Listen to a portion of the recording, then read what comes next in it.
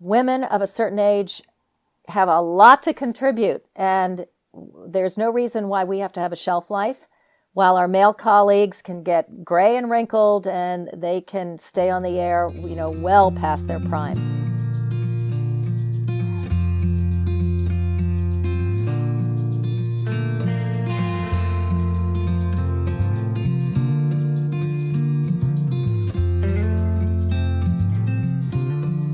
Welcome to Zestful Aging, where I interview thoughtful, inspiring, and influential guests who are changing the way we think about what is possible in our lives, especially as we age.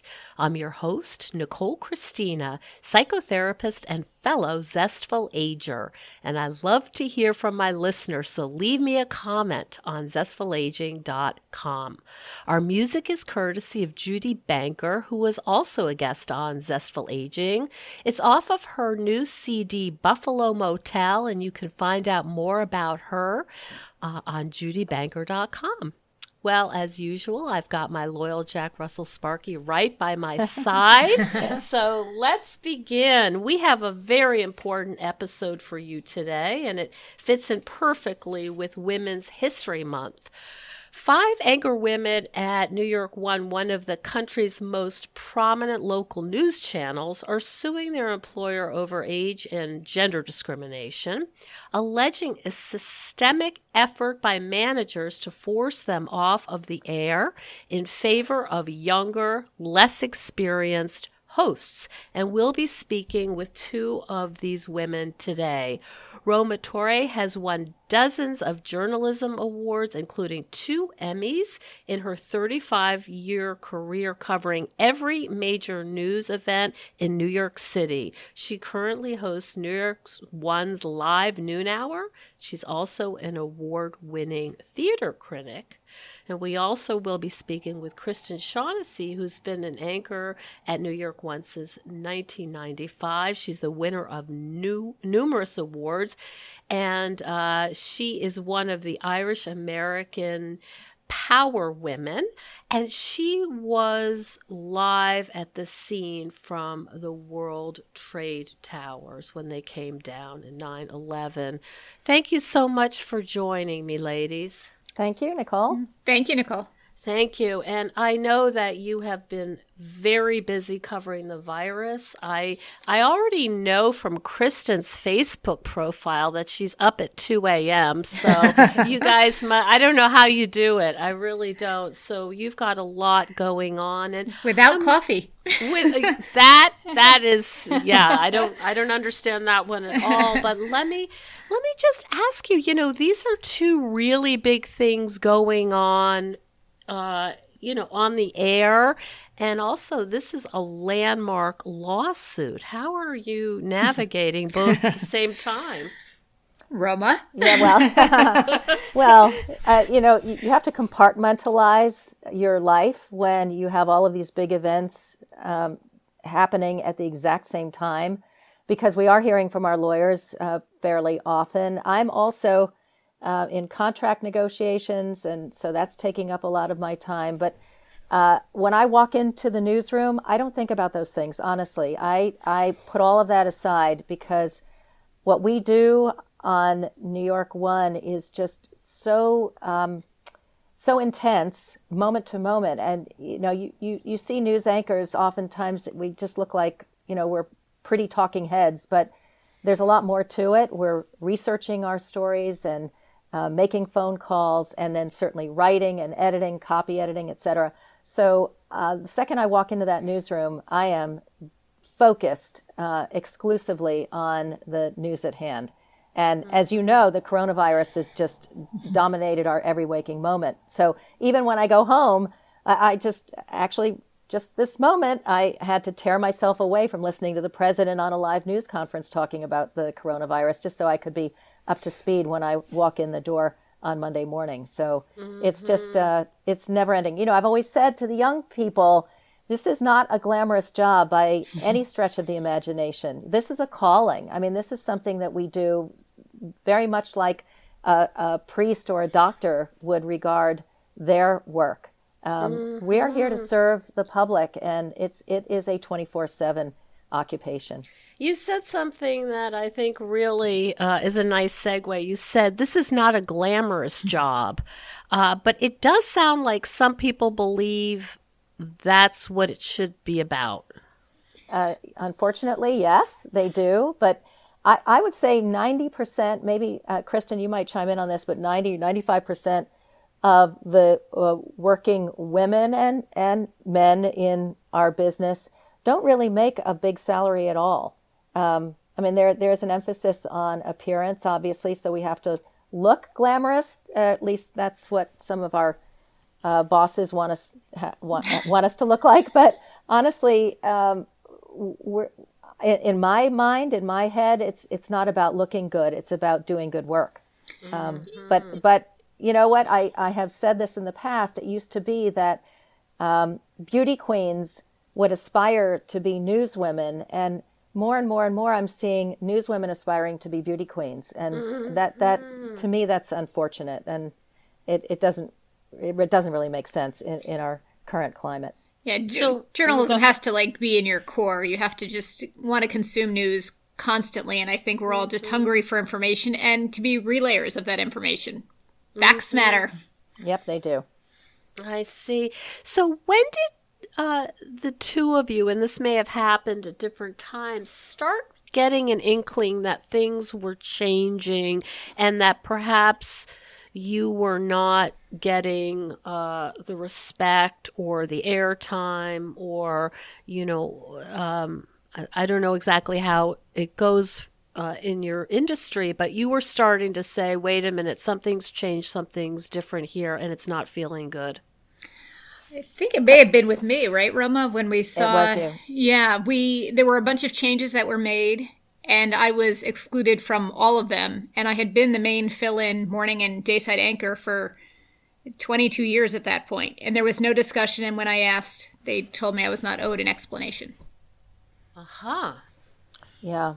There was a point about 3 years ago, I guess it was, I guess it was 3 years ago, when, and it was right around, actually almost exactly 3 years from this month, that our new parent company fired a bunch of mostly older on-camera people. And that was sort of a wake-up call to me. And I fortunately was not in that group, but it started to dawn on me, And then that year, I think it was, that NY1 was celebrating its 25th anniversary. And I was actually the very first person hired to be on camera at NY1 in April of 1992. And nobody wanted to do anything with me. Nobody wanted to celebrate my 25 years. And I really thought, what a wonderfully promotable opportunity it is for the company to say, hey, Roma's with us 25 years. I mean, just, the fun that would have, that they could have tapped into. And the morale, how lovely that would be to feel appreciated and have other people say they care and recognize us. Right. I mean, that goes without saying, but I mean, just think about it. Just the visuals of this, showing me with those awful 1990s, those big shouldered suits. And goodness. My hair and all that. And, it's fun just to laugh at those old images. If they didn't have anything at all. And the contrast, and this is what really got us going, was that one of our male anchors, who was celebrating his 20 years at NY1, they just pulled out all the stops for him and had a massive celebration, and they spent a lot of money apparently, and they had commercials and promotions and all of that. So at that point, I realized, okay, I'm on my way out. It was pretty clear. Is this management, this new management, are they mostly male, or they also have women? It is mostly male at the top. Yeah. Uh-huh. Yeah. And that's typical for your industry? Unfortunately, yes. Yes. So I'm just curious, Roma, as a psychotherapist, I'm trying to think about how you must have felt, being basically passed over and then all this celebration going on. I mean, how do you deal with the feelings that must have engendered? Well, obviously it hurt a lot, and I didn't understand why.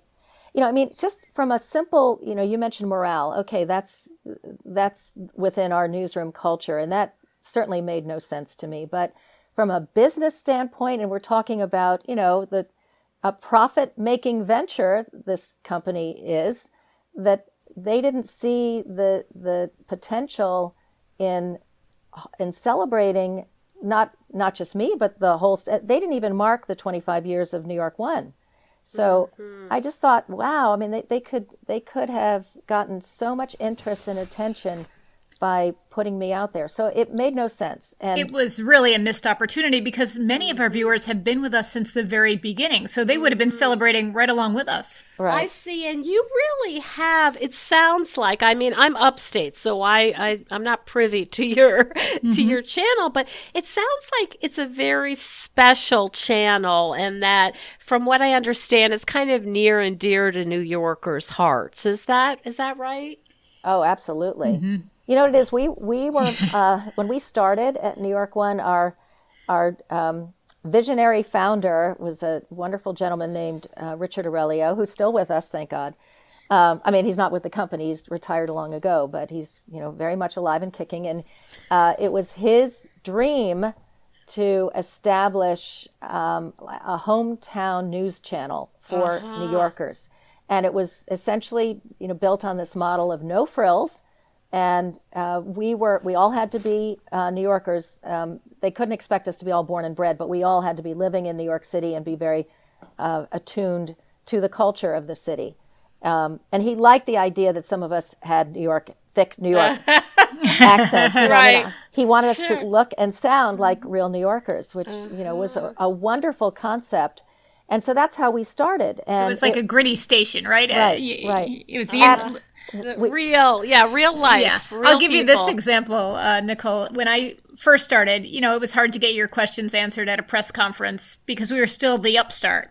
And then after a while it became, you ask the question because I'll answer your question, because we established ourselves as we're cover the city 24 hours a day, 7 days a week. We are there for New Yorkers. Right. And it caught on in a very, very big way. And we did have a lot of followers. And I mean, we still do, obviously. So it doesn't have a generic feel of some of the other broadcasts. No. I mean, we are very homegrown New Yorkers. And, we tell the story.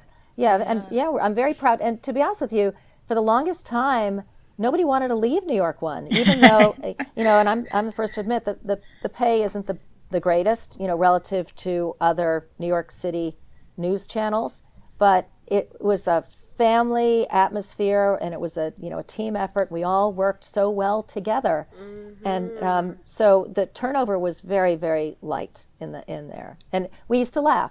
You'd have to commit a crime in order to leave NY1. I see. That was a saying, yes. Very cohesive and felt unusual. Now, was it a clear change when the company was bought out? Is that where sort of this happened, or had it been developing even earlier? It was when the new company came in. It was just a completely different mandate, and they had a different approach. They were not from the city. They're from Connecticut. They were not familiar with NY1. They were not familiar with us. They didn't want to get to know us. We really kind of were written off before they even decided to establish a relationship with any of us. So. Yeah, it seemed pretty clear that they were going with this model of having younger, prettier faces on the air. And so I think just simply by virtue of the fact that we were older, they thought maybe we wouldn't sell as well, or we weren't as attractive enough for television news. We called it the Foxification of the news broadcast, because you see the standard look on Fox, and I mean it's been replicated elsewhere, is very, very beautiful women, beautifully thin with that anchor dress that they all wear, and very show the legs. A lot of blonde shoes. hair. Right. And, blonde hair, a lot of very pretty beauty queen type looks. And so they were Nicole, trying to replicate that. We should say that, our complaints are with management and not with our colleagues, because we have some very talented younger colleagues. The thing is, they are also going to get older, and they're going to have to deal with this. This doesn't change just because they're the ones who are younger now. So we are really fighting for them as well. And hopefully they're starting to see that as we continue to go in there every day and work hard and do our job. Does it set up an awkwardness between you and the younger women? It depends on who. Some. Yeah, some it does and some it doesn't. Some have gotten it right from the very beginning. Others still don't understand it and are angry. And that's, they'll understand it at some point, I'm sure. But, for the most part, I think they've come around. Wouldn't you say, Roma? Yeah, Aside from a select few. A lot of, look, we have, as I mentioned, it was a family environment at NY1. I mean, I still regard it as a family. And when the younger producers and news assistants come in, I'm happy to mentor them if, they ask. I mean, I'm not shoving myself down their throats, but just by virtue of the years of experience that I've had, and my writing muscle is pretty in tune right now, so I can help them get better in their work. But some of them relish it, and others want no part of us, and it's unfortunate because I just really feel we could accomplish so much more if we're all willing to work together. We have more than 100 years of experience in NY1's newsroom alone, aside from the other jobs that we've held in the past. I see. Wow. Hi, everyone. It's no secret that everyone's feeling pretty restless and unsettled right now.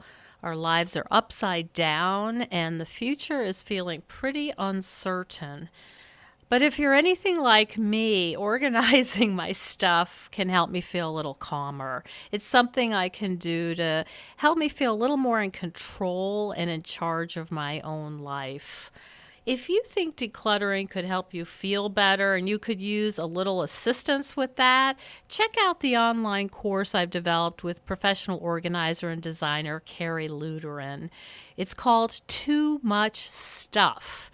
And Too Much Stuff is different from other courses or articles or guidance you may have used up. We give you clear steps to deal with the clutter and the tools to help you face the overwhelming feelings and the emotions that come up when we're going through our clutter. And a lot of those emotions are just feeling anxious or guilty or just basically flooded with a lot of different confusing feelings. The course is really practical. It's realistic. The lessons are short and punchy, and they're really manageable. We're not trying to set you up for some long, exploratory, super in-depth, burdensome experience. We want something really helpful for you right now.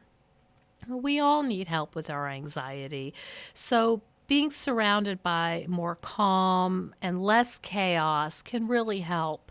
So now's a good time to clear out the clutter so we can focus on what's really important in our lives.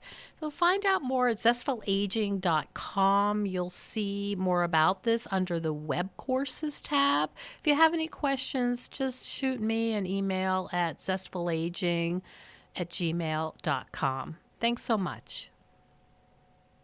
So how did this go? You said, Roma, it was very clear that your anniversary there was passed up, and someone in your cohort, a man, was celebrated. They put a lot of resources into. Who first said, this is not going anywhere and I need to take it up another level? Well, that's funny because individually, I think, there are 5 of us co-plaintiffs in this lawsuit, but individually, each one of us, I think, at some point came to the realization that we didn't have much of a future in this new dynamic in this newsroom. And so I think it was, what tipped me off was Kristen most particularly. I really thought, I was approaching 60 at that point, and I thought, wow, I have to come to terms with the fact that older women are not on the air. And I just thought that they were going to phase me out. And I obviously was fighting it, but it didn't seem that strange to me that this would be happening to someone like me. Kristen is a lot younger than me, and they were doing that to her. And when I saw that, it really got my dander up, because Kristen is such an amazing journalist, and she does it all. And she's so competent on the air. And not only that, she looks great too. So it made no sense to me that they were trying to push Kristen out, but it was so clear that they were. She was the main sub anchor in the mornings. I think she had something like 50 days subbing in the mornings, which are obviously the most watched times. That's the news slot that gets the highest ratings. So all of a sudden, with the new management, she went from 50 something to 0. They weren't putting her on the air at all in the morning. Wow. And Yeah. that just That's made no extreme. sense. So when I saw that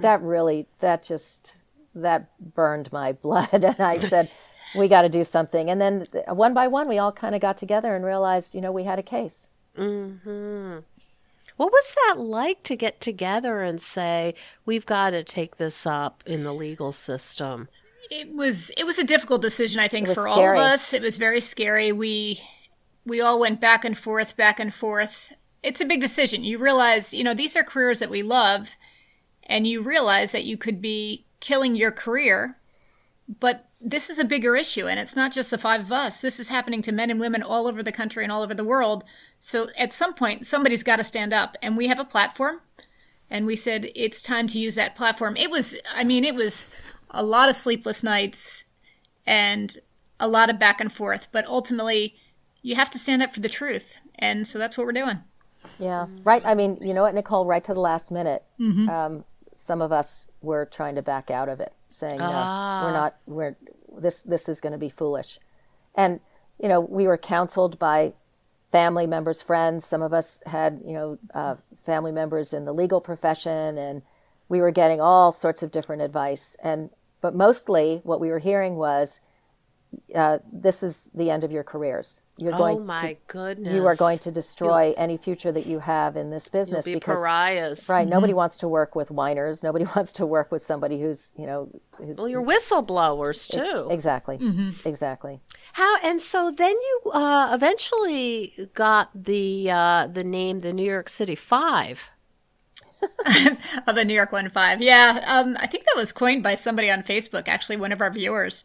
And it has kind of stuck.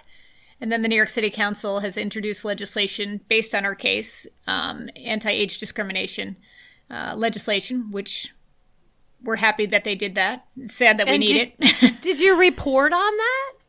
Vivian and Amanda and Marisol testified at the City Council hearing. We did not report on it. Yeah. So you've dedicated your life to this really tough profession, and now you're going to do something else that's pretty tough. Yes. Which is the lawsuit. The lawsuit. I mean, do you identify yourself as women who are particularly strong and rebellious, or not necessarily? Well, let me just add to this. You're asking how it felt and what it was like, trying to make this decision. Yes. Kristen and I shared something that we had in common that we didn't even realize, but leading up to the lawsuit, those last couple of years before, we decided to, pull the trigger and go ahead with it, we had a lot of very restless, sleepless nights because we just didn't know what to do. We were so anxiety-ridden about the treatment that we were receiving and how clear it was that they were probably going to try to not renew our contracts, et cetera. And so the day that we filed the lawsuit was one of the most anxiety-ridden of all my entire life, because I was so afraid of how it was going to go down. But after that, I really honestly haven't had a sleepless night since. It's been, my conscience is clear, and I feel I empowered myself. I did everything I could to call attention to this injustice and this discriminatory treatment that we had felt. So at that point, I realized we did make the right decision. Despite all of the back and forth and the doubts and the worries. I think we finally made the right decision. We very in line with your values ultimately, so you could feel some peace about it. Yeah. I mean, it hasn't been easy, obviously, but I just feel I'm at peace with myself. I am. I feel like I did the right thing. It's easy when you have the truth on your side. It's just hard in the day-to-day because you are still working full-time and a fairly intense job, and this certainly doesn't make it, any easier, So you went into the studio, and did you know when your employers were going to receive notice? Were you aware when this was going to break? Should I tell the story, Roma? Yeah. Okay. So we knew it was going to happen. They have kept Janine and Amanda basically away from the newsroom. They shoot and edit by themselves every day, so they're not there. Vivian is only there 3 days a week. So it was just Roma and I who were going to be in the newsroom that day. And I wanted to get out of the newsroom because we knew it was going to become public. So I went on my story. Roma was in the morning meeting. And Roma, you can take it from there, but the New York Times alert went off on everyone's phones. And as I've been told the story many times by many of our colleagues, everybody looked down at their phones. Then they looked up at Roma. And she looked at them like, yep, that's right. Oh, that sounds like a movie scene. Yeah. Yes. Yeah. And then what did you do after that, Roma? You walked right down the middle of the newsroom. Everybody was like in shock. And then I got up and I walked, the news, it's a very big open space there. And I walked through the newsroom and I got a bunch of high fives. I got people were cheering me on. There were cliques of people standing together, and they grabbed me and gave me a big hug. And in some cases, they wanted to hug me in front of our managers' offices. And these are the people we're suing. And I said, no, we should keep our distance. You don't want to, be with me at this point. And they were like, no, we want to show solidarity. Oh. And so that felt really, really good. And you can't write that any better. Yeah, that's true. And I was down at Manhattan Criminal Court, and again, I had thought once we filed, no one's going to talk to me in that newsroom except for Roma. So we were down there. I was with one of our shooters who was just amazingly supportive, and she was like, "Good for you! Finally, someone's calling it out. We all see it." And then I was going through the courthouse, and I had police officers and court officers. I mean, this had just broke, and people were coming up to me, and it was really, really nice. Our phones were just blowing up. Oh, my goodness. I can't imagine what that must have felt like, given that you were, understandably so nervous about the backlash. We had no idea what it would be like, and then it was great. Then I went to Rikers Island to cover another story, and the support there was wonderful. In fact, one of our old colleagues said, I have to stop my car and come and give you a hug, which was really nice. Oh, and then when I got back to the newsroom, I experienced a lot of what Roma experienced. Yeah. And, and from that point on, it was like a ripple effect. Mm-hmm. And then it hit newspapers all over the world. And I mean, not just in our country, but I heard from a friend in Macedonia and said, oh my God, you're my champion. My goodness. It was in China, it was in Japan, it was in Australia, it was in Ireland, it was in England, and women from all over the planet were sending us notes and not only cheering us on, but then telling us their tales of woe and how they had felt similar mistreatment in their workplace. And, I heard from, you won't believe this, I heard from women who had been in the Obama administration and couldn't get hired anywhere after they left Washington because of their age. Mm-hmm. And so, I mean, it was like, wow, and somebody actually said, well, you started a movement. I mean, that wasn't our aim necessarily, but if it is that big enough to change the game for thousands, millions of women in the world, well, I feel, wow, that's just a wonderful benefit of something that we just felt had to be done. And you have some pretty influential supporters. We do. Maria Shriver was nice enough to let us write a column for her. We have heard from a number of politicians, Roma, who have given their support. A lot of the borough presidents, that has been nice. The mayor has given his support. Yep. Yeah. I'm trying to think of, Katie Couric supported us. Lin-Manuel Miranda sent a lovely tweet on our behalf. So, I mean, thank you, Lynn. He's wow. a great guy.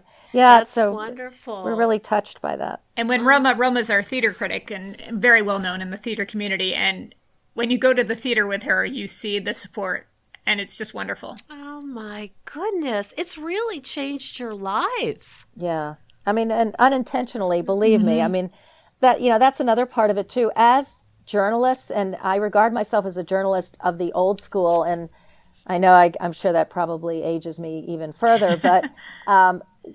I go by the understanding that we're not the story. Right. We tell other stories. We're conduits. And so it's difficult for us to be at the center of the story. I mean, even talking to you now about it, it's a little odd because I report on other people. We're supposed to be interviewing you. Right. We ask the questions. Yeah. So it's awkward for us. It's strange. That's right. I can imagine that. So what would be the best outcome of this? What would make you feel really pleased and happy as this is adjudicated? That men who decided we were too old are not allowed to dictate that our careers are over if we're doing a good job. If you're doing the work, if you're working hard, you should be allowed to continue in your careers. So we would like that. There are other things we'd like as well, like a change in management. We'll see what we get. Yeah. I mean, we as I said before, and this was sort of our mantra, change the game. We want people to realize that women of a certain age have a lot to contribute, and there's no reason why we have to have a shelf life while our male colleagues can get gray and wrinkled and they can stay on the air, well past their prime. And, I feel like I'm in my prime. I think I'm as good as I'll ever be by virtue of the fact that I feel very comfortable on the air, and I feel comfortable having had experienced so much in the past, and I can use that to add perspective and context in my news reporting. And I mean, these are things that don't come that quickly nor easily. But if you've been in the business as long as I have, you would think that those are attributes that you want to celebrate, not to discard. So that makes so much sense. Yeah, here we are. Right. Institutional knowledge is a very big thing, and it's a valuable tool, particularly in news, because you have to have context, as Roma said, to past events and to past officials. So there is room at the table for everyone, but there is definitely room for institutionalized and knowledge and experience. It's interesting. I had a woman call me. I'm a psychotherapist, and she said, I tried to see this other woman, but she was in her 20s and she had no life experience. I just didn't think it would be a good fit. And I just thought that was an interesting comment, wanting to talk to someone who, as you said, has a context and has had some lived experience really has value. And Nicole, let me just add one thing. Yeah, please. That's why generally in a newsroom there's a pecking order and there are rites of passage, and you don't get to be an anchor until you've been reporting in the field for a certain amount of time, so that you can gain the experience that you need in order to be able to have that voice of authority when you do go on the air and people hear you and you can gain their trust as someone who knows what they're talking about. But to put people on the air straight out of journalism school or wherever they went to get their training without having gained all that experience that you would in the field is unfortunate, and mistakes will be made. And I think this new concept of putting younger people on the air without the experience is going to get newsrooms into a lot of trouble, and it may be contributing to this kind of distrust that there is in the community for the media. I mean, they don't look at us in the same. I mean, as I was saying this the other night, there are no Walter Cronkites on the air anymore. There's no voice of authority that everybody says, well, if Uncle Walter said it, it must be true. I see. There's nobody on the air that has, carries that kind of weight and authority, and that's unfortunate. That's really interesting. You know what I was thinking, who's a very notable exception, is Judy Woodruff. Love her, yeah. Yeah. Can you tell me about how she has been able to stay on the air? Because she is obviously a woman of years, and I don't know. She's very much of an exception. Yeah, I would say she and Andrea Mitchell, right? Or two of the only older female correspondents. To be honest with you, there are quite a few, and I'm, at the network level. At the network level, yes, yeah. Locally, not in the local news. Locally, it's hard. Yes. It is, but at the network level, I think they've come to the reality or the understanding that you really there is great value in older people, not just older men or older women, older people who know what's going on in the world. And so Judy Woodruff is certainly, although for every Judy Woodruff, there's 10 older women at the networks who were forced out. And that part is unfortunate. But the lucky ones like Judy, I'm thinking of, Andrea Mitchell certainly. There are a bunch of them. I can't even think. It's terrible that they're not coming to mind right now. But because you're sleep deprived, I'm sure. When we went to Roma's Emmy induction, there were a lot of older women in TV there, and they all understood exactly what our case was about. And they were glad we were fighting, that somebody had called it out. So for everyone to have these similar shared experiences, there's something to it. Yeah, I mean, it's interesting to hear you, because when you were describing, this is a calling. This isn't, we don't get paid as much as you might think we do. This is hard. This is kind of in our blood, and really wanting to contribute, I think, to the greater good. And this has evolved way past, I think, what you had imagined in really contributing to the greater good. And the time is now. Women are ready for this. That's true. I mean, the culture with the Me Too movement and now the conviction of Harvey Weinstein. Yes. The tide has turned, certainly. And I think people are just taking a second look and realizing that they've got to regard women in a different way. And so where are we now in the process? Two parts to this. Where are we in the process, and what can our listeners do to support you? Well, the best way to support us would be on social media. We're on all the platforms. It's Unseen on TV or Unseen Women on TV, depending on the platform. And then the five of us are on most or all of the platforms. And then as for the case, we're just kind of waiting for legal proceedings to be addressed, and then we'll see what happens from there. Yeah.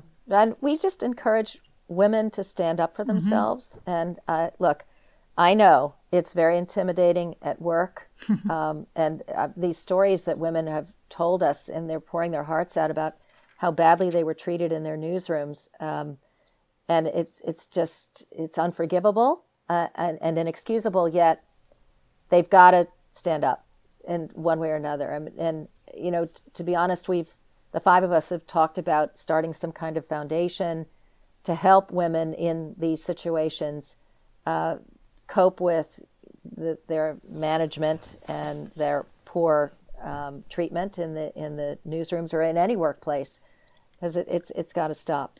It's very ingrained discrimination in our society, so we have to change the way of thinking, because this has been going on for so long that people don't even realize that it's happening until you really look at it closely. And then, as one of our co-plaintiffs, Janine Ramirez, says, once you see it, you can't unsee it. Right. That brought to mind somewhere I had read that ageism is the last acceptable ism, because there is this sort of built-in discrimination against older people, but particularly women in the workplace. And it's accepted.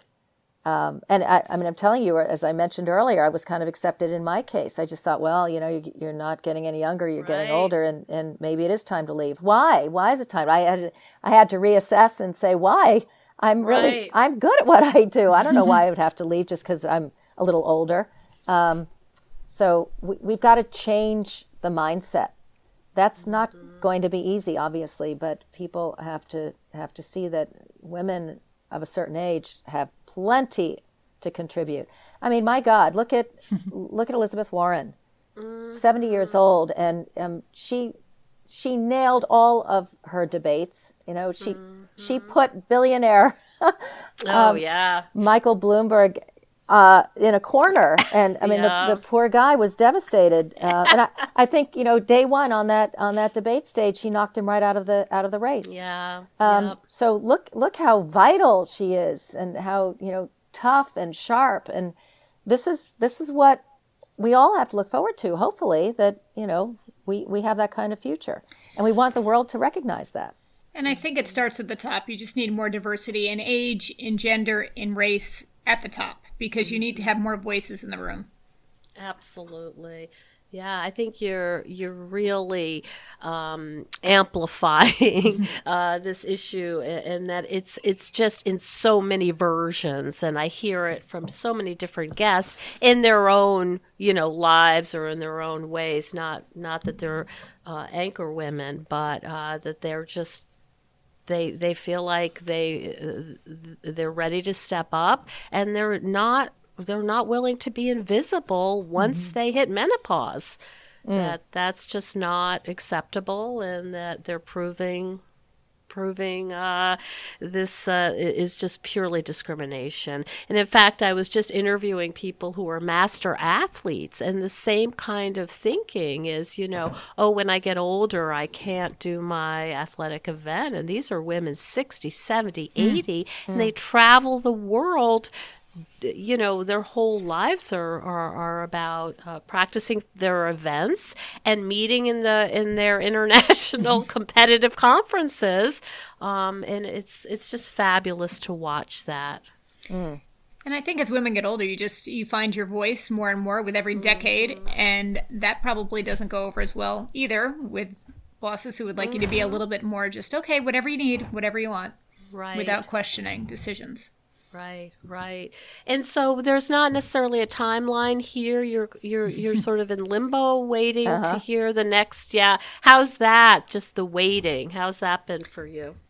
Well, you know, the thing is, we all love our jobs, and we are newswomen through and through, and we enjoy coming in and doing that thing that, you know, we've been trained to do, that we love so much. So, you know, the waiting, it's a little frustrating that things are moving so slowly, but on the other hand, we get to show up for work every day. You know, unlike other lawsuits related to their, you know, job experience, we have not been fired, and we are still showing up for work every day. So that kind of compensates for the fact that we're in this predicament, in this precarious position here, where we really don't know what our future holds for us. But we go day to day. And you can see how much support you have. Yeah. That makes all the difference. It really does. It really does. Yeah. And from the younger folks as well. Honestly, there have been so many of them say, you know, we get it. We totally get it. And we are not out to displace anybody. You know, I think so many of the younger women that we work with are extremely talented, and, you know, they deserve to do what they're doing. We're just saying, don't take us out and put them in our place. Let us share the space. You know, well, it's an intergenerational model of we all have something to contribute, and we can all learn from each other. Right. Exactly. Well, I am hoping that you are all staying healthy and well and as rested as you can. I know it must be really exhausting reporting, being a reporter right now, and we appreciate you doing that. Well, thank you so much for taking time out to speak with me and help us understand what's going on, and actually, you know, allowing us to root for you and support you as well. Well, we appreciate that. Yeah. Thank you, Nicole. Yeah, we totally. Thank you so much for joining us on Zestful Aging. If you like the podcast, please share it with some of your friends. I love to hear from my listeners. Send me an email at NicoleChristina.com. In this phase of our lives, we're more aware that our time is precious, and we certainly don't want to waste it taking care of stuff that we no longer need, left over from a life that we are no longer living. We know we would feel better with less clutter and more open space, but we don't know how to get there. If this sounds familiar, I'd love you to check out the online course I've developed with professional organizer and designer Carrie Luderin. This course is different than others you may have tried because we give you clear steps to deal with the clutter and tools to help you face the overwhelm and feelings that come up when you're going through your clutter. It's practical and realistic, and the lessons are short and punchy and very manageable, but it has the power to change your life. We all deserve to live in a peaceful home without the chaos of too much stuff. Find out more at NicoleChristina.com. And stay tuned next week for another interview with a fascinating and inspiring guest.